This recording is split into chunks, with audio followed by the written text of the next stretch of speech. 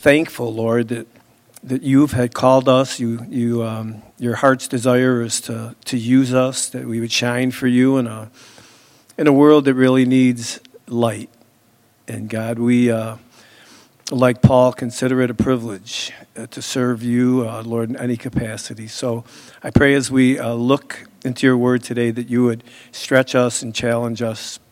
And Lord, just pour your grace and your Holy Spirit in us to overflowing. And it's in Jesus' name we pray. Amen.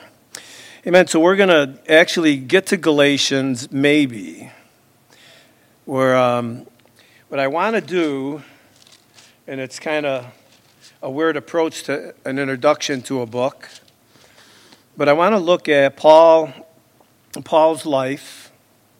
He, obviously the Lord inspired him to write this letter to the Galatian church for some of the things that were happening in the church. And if you notice, the worship songs really were right on point, driving home the fact that it's all about Jesus. We can't earn our salvation. He's the one. And, as soon as we understand that and learn to surrender more and more to him, the better off we're going to be. So what I want to do is just look at Paul.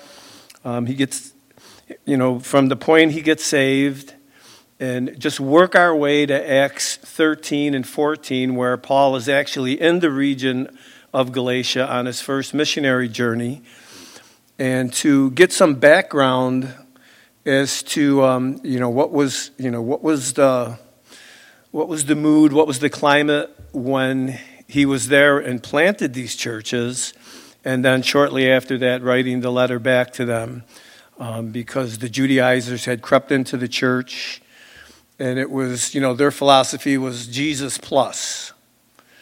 And, there is no Jesus plus. If it's Jesus plus, it's Jesus plus Jesus plus Jesus plus Jesus. Because the more of Jesus we can have, the better off we are. And so this is going to be like a flyby, right? We're not going to read every verse from chapter 9 to 13, but something I want to point out as we're going. Chapter 9, okay? It starts out that Saul is still breathing out threats and murder against the disciples of the Lord. Paul hated the church. Paul hated the church. It was his mission to destroy the church. That was his mission. Now, I really believe that, outside of the fact that God was going to call him, but I really believe that the church was praying for Paul to get saved. The power of prayer. And just a little side note with that. I think that in the climate that we live in today, there's a lot of hate out there. There's a lot of hate. My suggestion, and this is really something the Lord put on my heart, there's people out there that hate the church, that would like to see the church go away. And I really believe that God wants us to pray even more for them. Because every one of us sitting in this room tonight is here probably from somebody praying for us, people interceding for us, the Holy Spirit tugging on our hearts, and God changed us. God saved us. And that's what happens with Paul. So if there's people that when you flip on the TV and you see and you can't even look at you want to switch the channel, I want to encourage you and challenge you to pray for them. And you know what? If just pray and leave the results up to the Lord. Pray for their salvation, because that's the most important thing, right? None of us here want to see anybody die and drop directly into hell. If that's okay with you, then maybe we need to talk later.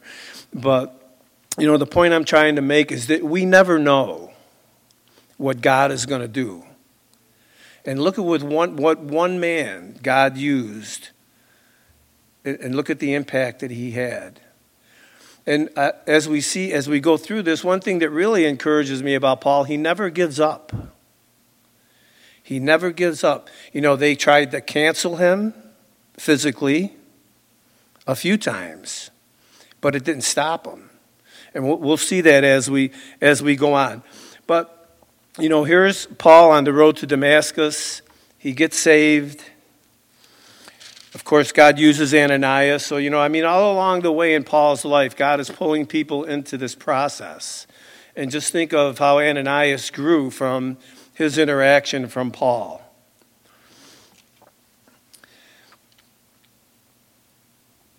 So, Paul gets saved, and it says in verse 20 of chapter 9, immediately he preached Christ in the synagogue, that he is the Son of God. So Paul gets saved, he's in Damascus, and he just starts preaching the word. He starts preaching the word. We know that Paul went out into the wilderness for a while, out into the desert. And then commentators believe that, he met with the Lord out there. There's a lot of things that Paul learned from him by divine revelation. But it was another thing that stuck out in my mind with Paul is, he gets saved, he starts preaching, but he gets alone with the Lord. He gets alone with the Lord to hear from the Lord. And that's so important. Just being challenged. In the senior study last week, Pastor Jeff shared, and, he was just stressing the importance of our devotional time. And, we've heard it from the pulpit here a lot from Pastor Rob. Just spending that time in the Word, setting aside that time. And, that's what Paul did. He got away. The Lord got away with him and just really taught him. So Paul kind of drops out of the scene for a little bit. Towards the end of chapter 9, Saul goes to Paul. Well, he's still Saul at this point. He comes into Jerusalem. Interacts with the folks in Jerusalem. He's speaking the word boldly to the Hellenists. They make an attempt on his life right in the very beginning of his ministry in verse 29. It says, but when the brethren found out, they brought him down to Caesarea and sent him out to Tarsus. And then it says after that in verse 31, which is interesting, during all the persecution, it says, then the churches throughout all Judea, Galilee, and Samaria had peace and were edified. And walking in the fear of the Lord and in the comfort of the Holy Spirit, they were multiplied.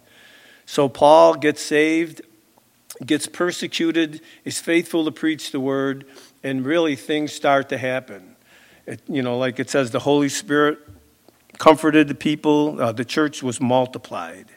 So Peter comes on the scene. So from Acts, that part of chapter 9, through Acts 10, and halfway through Acts 11, it's about Peter, and it's huge stuff. Read it when you get a chance. The Gentiles received the Holy Spirit. It's really, it's powerful, the way the Lord used Peter. So work your way through 11, towards the middle of chapter 11. And Barnabas, Paul, now keep in mind, Paul is in Tarsus, his hometown. Barnabas is back in Jerusalem. The Lord is doing some awesome things out near Antioch. Barnabas is sent there by the church to investigate what's going on and report back to the church. So it's interesting. It says in verse 22 of chapter 11, it says, then news of these things came to the ears of the church in Jerusalem, and they sent out Barnabas to go as far as Antioch. Now when he came and had seen the grace of God, he was glad and encouraged them all with purpose of heart they should continue with the Lord. For he was a good man, full of the Holy Spirit and of faith. Boy, it's a nice testimony, right, to have. And a great many people were added to the Lord. And then it says, then Barnabas departed for Tarsus to seek Saul. And when he had found him, he brought him to Antioch. So it was, for a whole year they assembled with the church and taught a great many people, and the disciples were first called Christians in Antioch. So later on in that, to close out that chapter, Paul and Barnabas are getting involved, with some relief effort in Judea. But now Barnabas and Paul are united. Paul is back in Tarsus. Barnabas goes, he's on a mission from the church in Jerusalem. He finds out that everything is going great. The Lord is doing some awesome things there. And then the Lord puts it on his heart to go get Saul from Tarsus and bring him to Antioch. And Antioch is going to be the hub for Barnabas and Saul as they move into their first missionary journey. So chapter 12 is back with Peter. Herod has James, the brother of John. He has him executed. He arrests Peter. He saw that executing James kind of pleased the Jews, so he puts Peter in custody, and the story, the angel comes, delivers Peter from the prison. And then Paul and Barnabas show up again at the end of chapter 12. And it says, and Barnabas and Saul returned from Jerusalem. When they had fulfilled their ministry, they had collected an offering, and they were delegated to bring it to Jerusalem. And they also took with them John, whose surname was Mark. So now they're all back in Antioch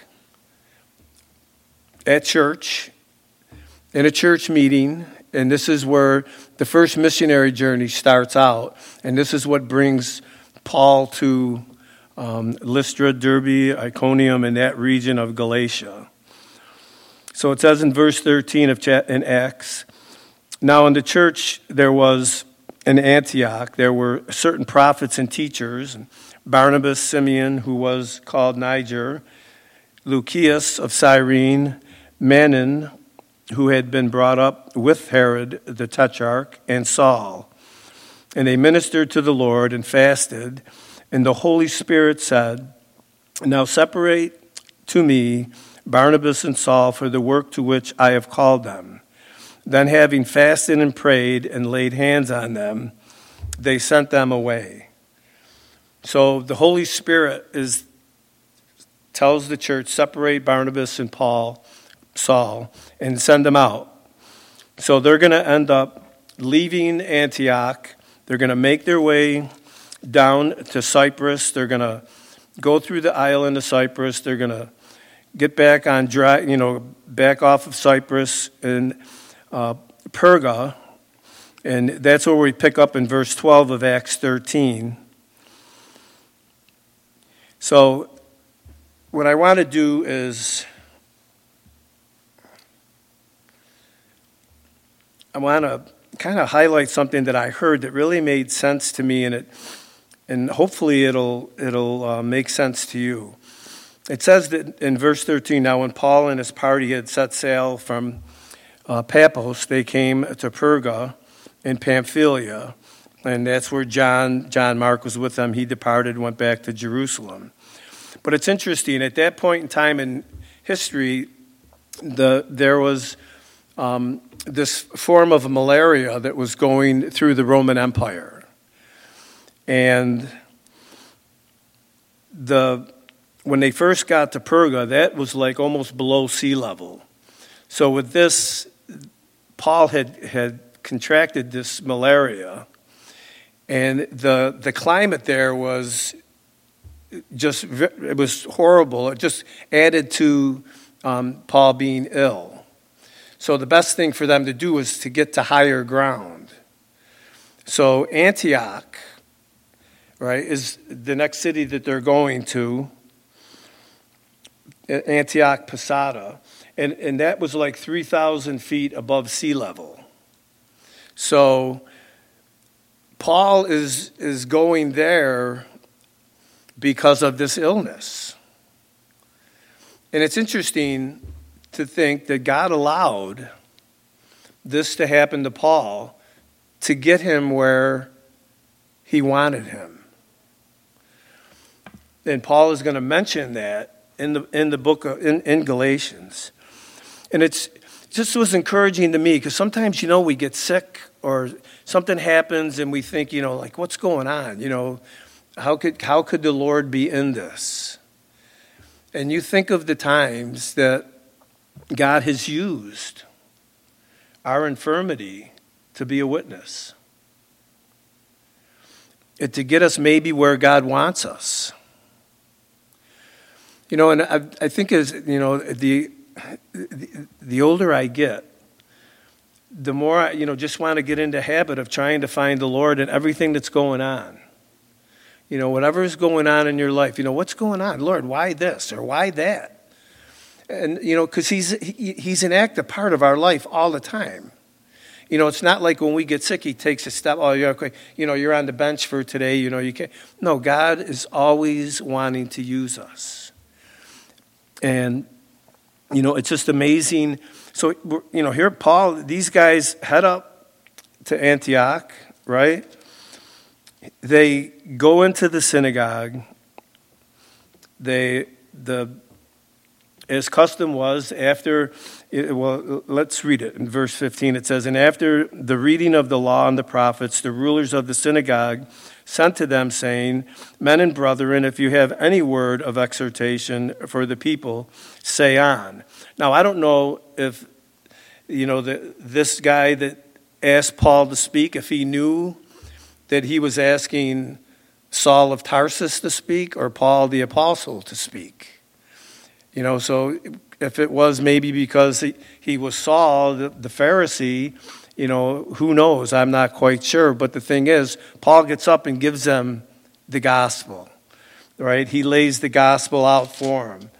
And this is what I love about Paul. He just gets saved. He's sharing the gospel and they want to kill him, but it doesn't deter him. It doesn't distract him. So today, instead of people dragging you out of Rochester and beating you, they just want to cancel you.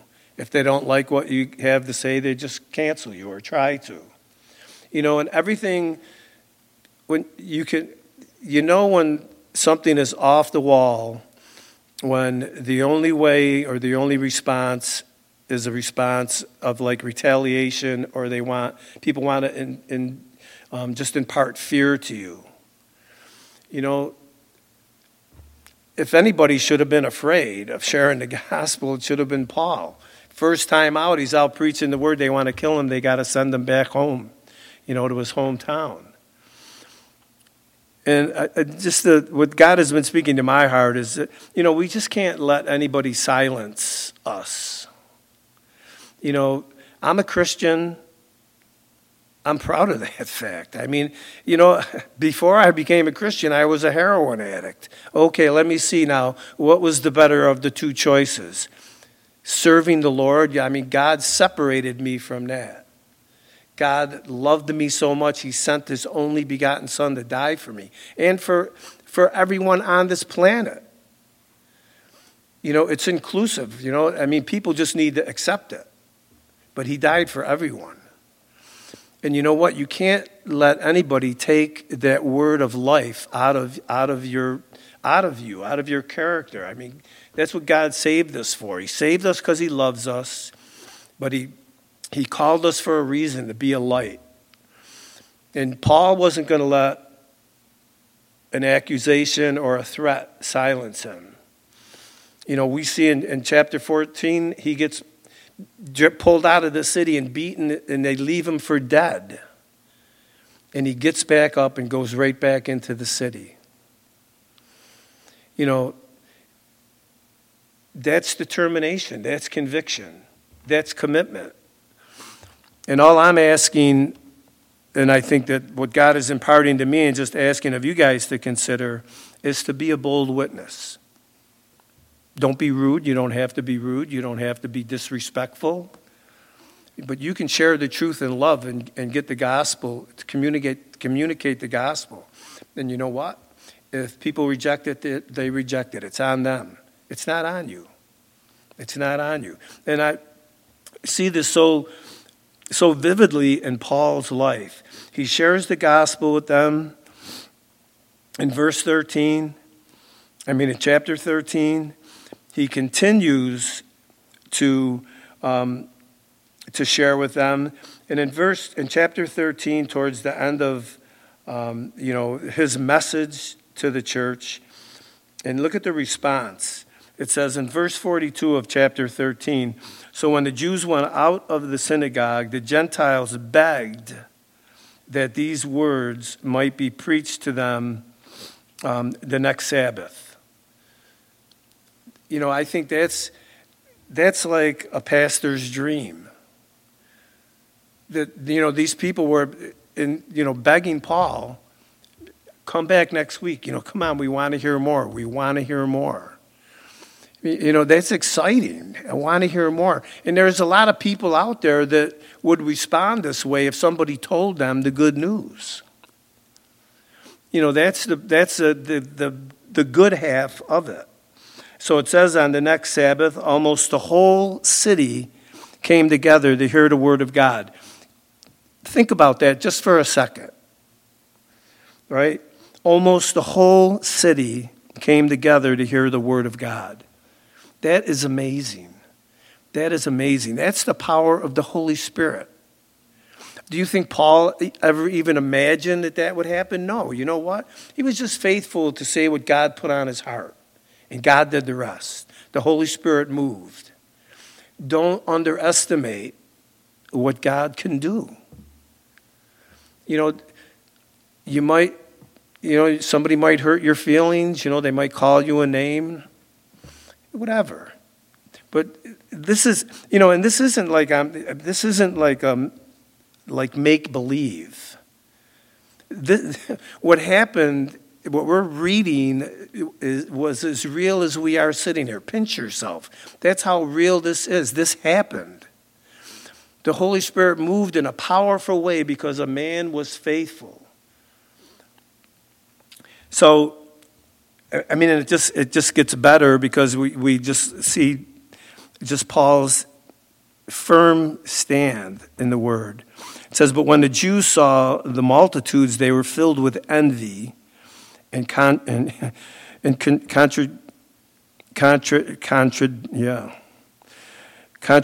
and blaspheming, they opposed the things spoken by Paul. Then Paul and Barnabas grew bold and said, it was necessary that the word of God should be spoken to you first. But since you rejected it and judged yourself unworthy of everlasting life, behold, we turn to the Gentiles, for so the Lord has commanded us. I have set you as a light to the Gentiles, that you should be for salvation to the ends of the earth. It says, then now when the Gentiles heard this, they were glad and glorified the word of the Lord. And as many as had been appointed to eternal life believed. God honors faithfulness. God honors faithfulness. Paul was faithful to preach the word, and God blessed that and moved in a powerful way.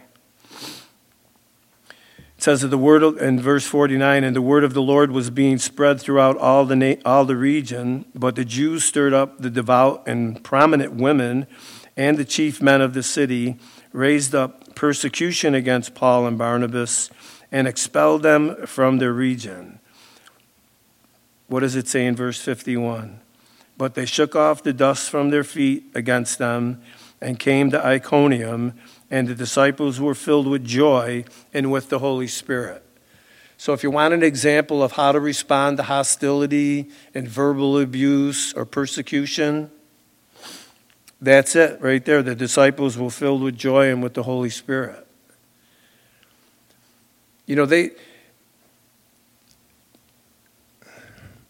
I kind of look at that like this. They're in the thick of things. They know what they're supposed to be doing. They know what God had put on their hearts. They share the gospel. They share the truth.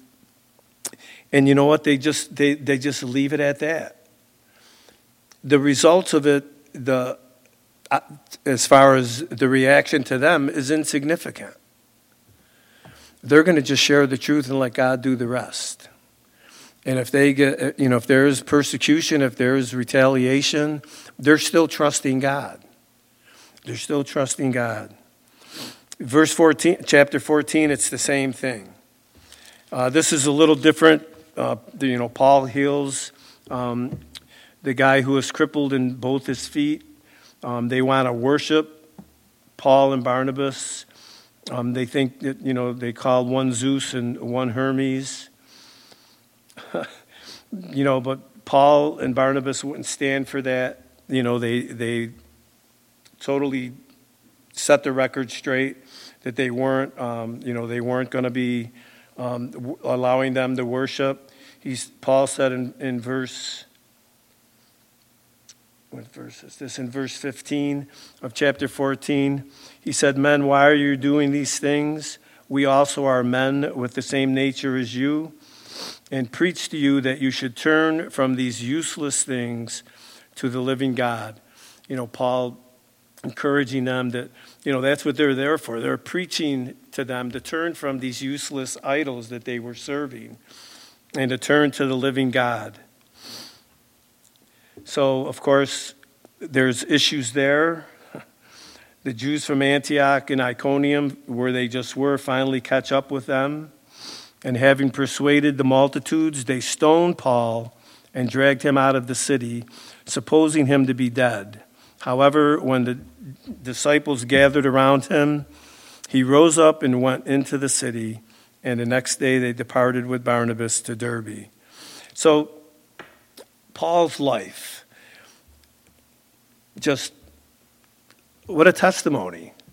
Now he leaves, he makes his way back towards the end of chapter 14, verse 21, and it says, "And when they had preached the gospel to that city, to Derbe, and made many disciples, they returned back through Lystra, Iconium, and Antioch, strengthening the souls of the disciples, exhorting them to continue in the faith, and saying, 'We must through many tribulations enter the kingdom of God.'" So Paul is just encouraging the church, making his way back to Antioch. When they get back to Antioch, they share everything that happened within that first missionary journey with the church. Chapter 15, some men end up starting to infiltrate the churches. Word gets back to Paul that the Judaizers are telling them that, even though you're saved, you still gotta honor all of the Jewish customs. You need to get circumcised. So they're trying to mix Jesus with the law. It's Jesus plus. So Paul and Barnabas head down to Jerusalem, where you guys are probably familiar with the Jerusalem Council, where they're going to settle the whole issue as far as what the Judaizers are teaching, as far as, Jesus plus. And, we know for sure that obviously it's not Jesus plus anything, like I said. Jesus did it all, right? And all to him we owe everything. There's no doubt in our minds. So Paul comes to this Jerusalem council. They settle the issue with the Gentiles.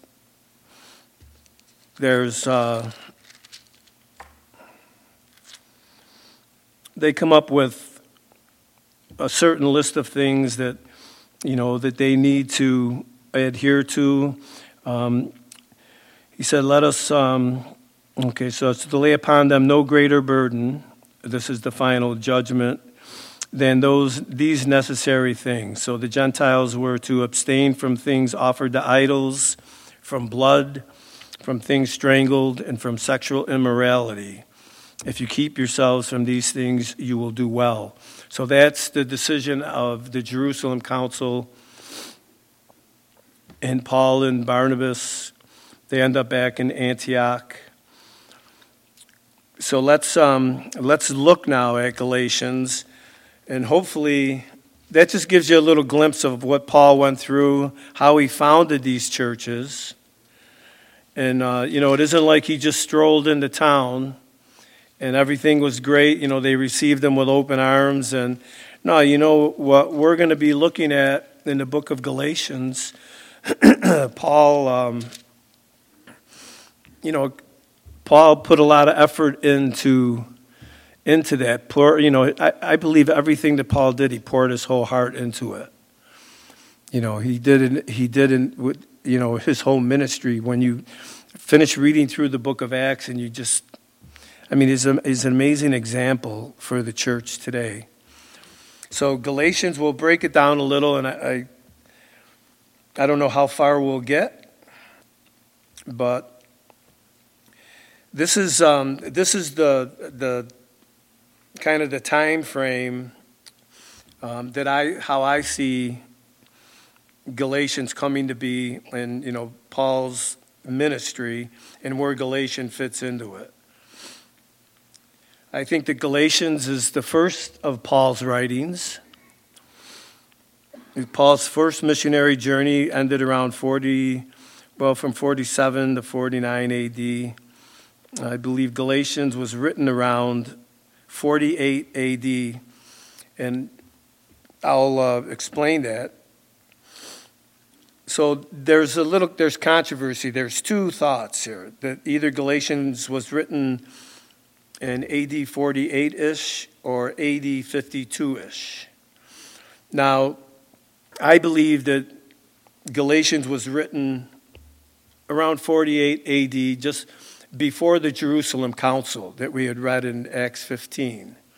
Now, there's two sides to this. I'm going to present the side that, of course, I think is makes more sense, right? And it's probably the right one, but that's what you guys are supposed to laugh at that point. Now, and here's the reason why I believe it. It's pretty simple for me.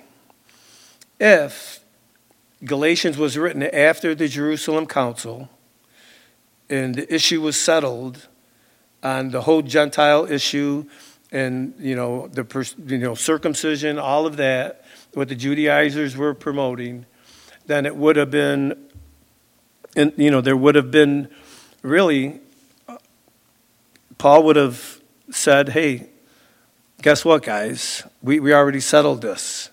The issue has been resolved. Remember the Jerusalem Council, we decided this. But because of the silence of that, I really believe that Galatians was written before the issue was settled at the Jerusalem Council. Because, like I said, if it was, Paul would have played this card right away. It would have been a no-brainer. The issue's been settled, so let's move on. But it hadn't been settled then, and that's, as we read through Acts and as we left chapter 14 and got into 15, we saw that there was a need for it because the Judaizers were infiltrating the church. And that's just the way the enemy works. You have to be very careful with what you hear. You have to be a Berean. You have to, you hear something, you got to get into the Word, you got to, verify it. And if you have trouble trying to find out the right answer, or you're a little confused, then talk to one of the pastors. There's plenty of ways to get solid biblical information that you need. So I believe that Galatians was written first, then the Jerusalem Council, and after that, Paul starts his second missionary journey.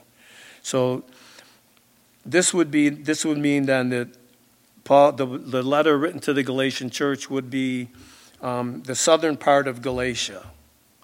The southern part of Galatia. So, and I read something to kind of make it a little clearer. If Galatia was big, the whole region, but there was a southern part of Galatia. So if it would be like this, if you said that you were going to go to New York, I mean, New York's a big place. But if you said you went to New York City, you would definitely know what part of New York you were in. So that kind of helped me understand it, that they were talking about the southern part of Galatia. So, okay, where did I leave off here? Okay, so Jesus in the Scriptures. So Paul introduces Jesus to this flock in Galatia as the one in whom the message of grace is grounded. In Galatians 1, chapter 12, Paul says, "For I neither received it from man, nor was I taught it, but it came through the revelation of Jesus Christ." It's a message declaring that Jesus has freed us from the bondage of the law. And, that might not really grip you as it might have back then when you were brought up in the Jewish culture and were surrounded by it. Just the importance of what it meant for the law. The Jewish people thought that was their salvation, keeping the law. So, of course, they wanted to bring that in, but it's not about the law. Legalism is no longer a master to whom we are accountable. We've been set free. We've been set free. The Jesus that Paul encountered on his way to Damascus has reversed the curse of sin, the law, and self. And we see this throughout Galatians. And, we'll just go through some of these verses to kind of set up, that whole point. In verse 4 of chapter 1, it says, "Who gave himself, Jesus, for our sins, that he might deliver us from this present evil age, according to the will of our God and Father." Galatians 2:20, "I have been crucified with Christ. It is no longer I who live, but Christ lives in me. And the life which I now live in the flesh, I live by faith in the Son of God who loved me and gave himself for me." We're crucified with Christ. It's no longer I that live. And how true is that? How true is that? And that's only a question that you could answer. It's a good question to ask yourself. It's a good question to ask yourself. It's no longer I who live, but Christ lives in me. Does Christ live in you? Who's calling the shots? I'm not going to sit up here and say that he's 100% calling the shots in my life. But you know what? I understand that, and I understand the importance of the decisions I make. And it makes a whole lot of difference when you know that. It's a process, right? Every day we're turning over a little bit more of us to the Lord, right? A little bit more. And it's unfortunately sometimes it's a slow progression. But you know what? I'm so thankful for that, because every day Jesus is gaining more ground in my heart. He has my heart. But you guys know what I'm saying. I mean, it's living. It's living out your faith. Verse 13 of chapter 3, "Christ has redeemed us from the curse of the law." Think of the Judaizers when they heard Paul, when they read this letter's being read, and they're listening to this. I could think of the names that they probably called Paul when they heard this. Because, right, the only response that people have to the truth, because they don't have a leg to stand on, is just to call you a name or put you down or try to stone you or try to eliminate you. That's the only recourse they have when they're dealing with the truth. So Christ has redeemed us from the curse of the law, having become a curse for us. For it is written, cursed is everyone who hangs on a tree. Verse 5 of chapter 4, to redeem those who are under the law, that we might receive the adoption as sons. Paul, it's just this frontal attack on the legal, the Judaizers, the legalists that are trying to work their way into the church. Verse 24 of chapter 5, and those who are Christ have crucified the flesh with its passions and desires. Verse 14 of chapter 6, but God forbid that I should boast except in the cross of our Lord Jesus Christ, by whom the world has been crucified to me and I to the world. Wow. Powerful verses. But that's what this church needed to hear. And that's what we need to hear. Call yourself a Galatian if you want. But whatever, when you read this book, the application is to us. And we need to understand that. Because sometimes you can get caught up in saying, wow, it's a pretty rough time there in Galatia. These guys really were slipping. Hello?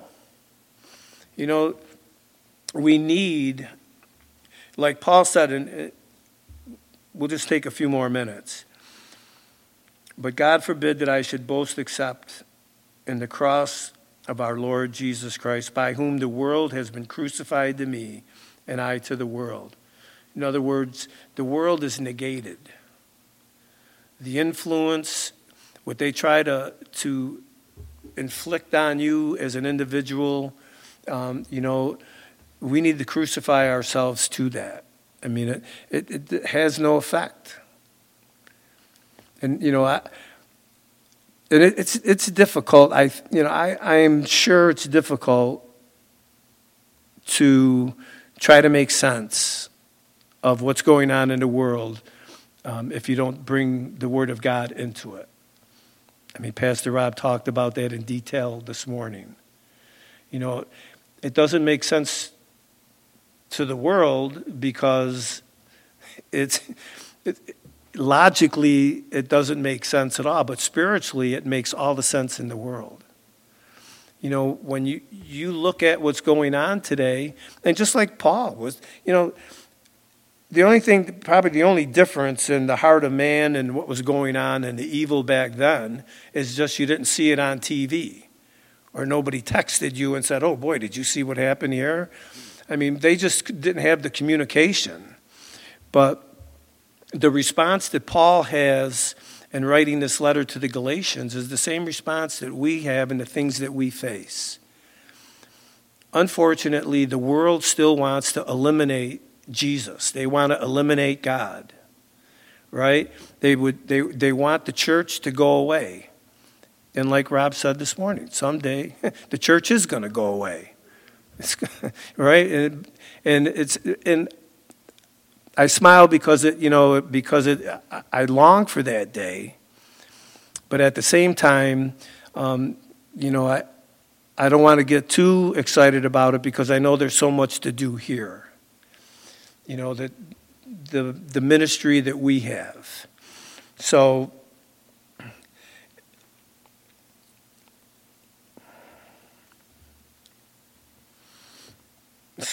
talking about these reversals, what makes this reversal possible from going from the curse to what we have? It's nothing other than the transforming power of the cross. That's what makes us different. It's all about Jesus Christ and being willing to take that stand. And however it translates in our life. So, you know what? I don't want to even, I don't want to get into the theology of the book now because we'll be here till a little too late. But I want to encourage you guys to do something. Read the book of Galatians at least twice a week until we get together. I usually get the opportunity to share the first Sunday night. So read the book of Galatians twice a week, okay? And until the first Sunday in, what would that be, May? I was kidding. But, and that really works. It works for me. And this is something, a pastor challenged me with this a long time ago. And it's a little harder with the Old Testament because the books are a lot longer. But stay in a book until you could, by the time you're done, at least encapsulate each chapter of the book. So if you read Galatians twice a week and think about, okay, chapter 1, chapter 2, chapter 3, chapter 4, chapter 5, chapter 6. And, it'll really start to sink in. With the smaller books, it's really great because you can read it, you can read like James and some of the smaller books multiple times through the week. But take your time because, we got all the time until the Lord takes us, right? And, getting into the Word and just allowing that Word to soak in. And it's interesting because God is going to direct that. So as you pick a spot to start that, God is going to meet you there. And, you're going to really be amazed at some of the things that he reveals through his word to us. So just give it a shot and see how it works out. And next month we'll pick up, hopefully we should get into chapter 1. All right, let's pray. Lord, thank you, Lord, for your word. And, I know, we look at, Paul and we think, wow, could never be like that. And I'm so thankful, Lord, that you don't call us to be a Paul. You call us to be a committed believer like Paul was. And Lord, you know our frame. You know us in such detail. And Lord, you certainly wouldn't call us to do something that you haven't already prepared us for. And I pray that we would really take that to heart and really, Lord, understand that you call us, you prepare us, you open the doors, you guide us, and you simply ask us to be faithful to do it, to have the courage to take that step of faith. So God, I pray that as we get into the Word, Lord, as we spend that time with you, that you would continue just to show us things about ourselves, Lord, things maybe we need to alter in our lives, and Lord, maybe even leading us in a certain direction of ministry, Lord, but we'll never know unless we seek you and spend that time with you. So I pray as we do that, Lord, that we would see your faithfulness, your guiding, your directing, and your leading. So we praise you. We thank you for traveling mercies on the way home tonight. And Lord, we just give you the rest of our evening as well. And we thank you for these things in Jesus' name. Amen. Amen.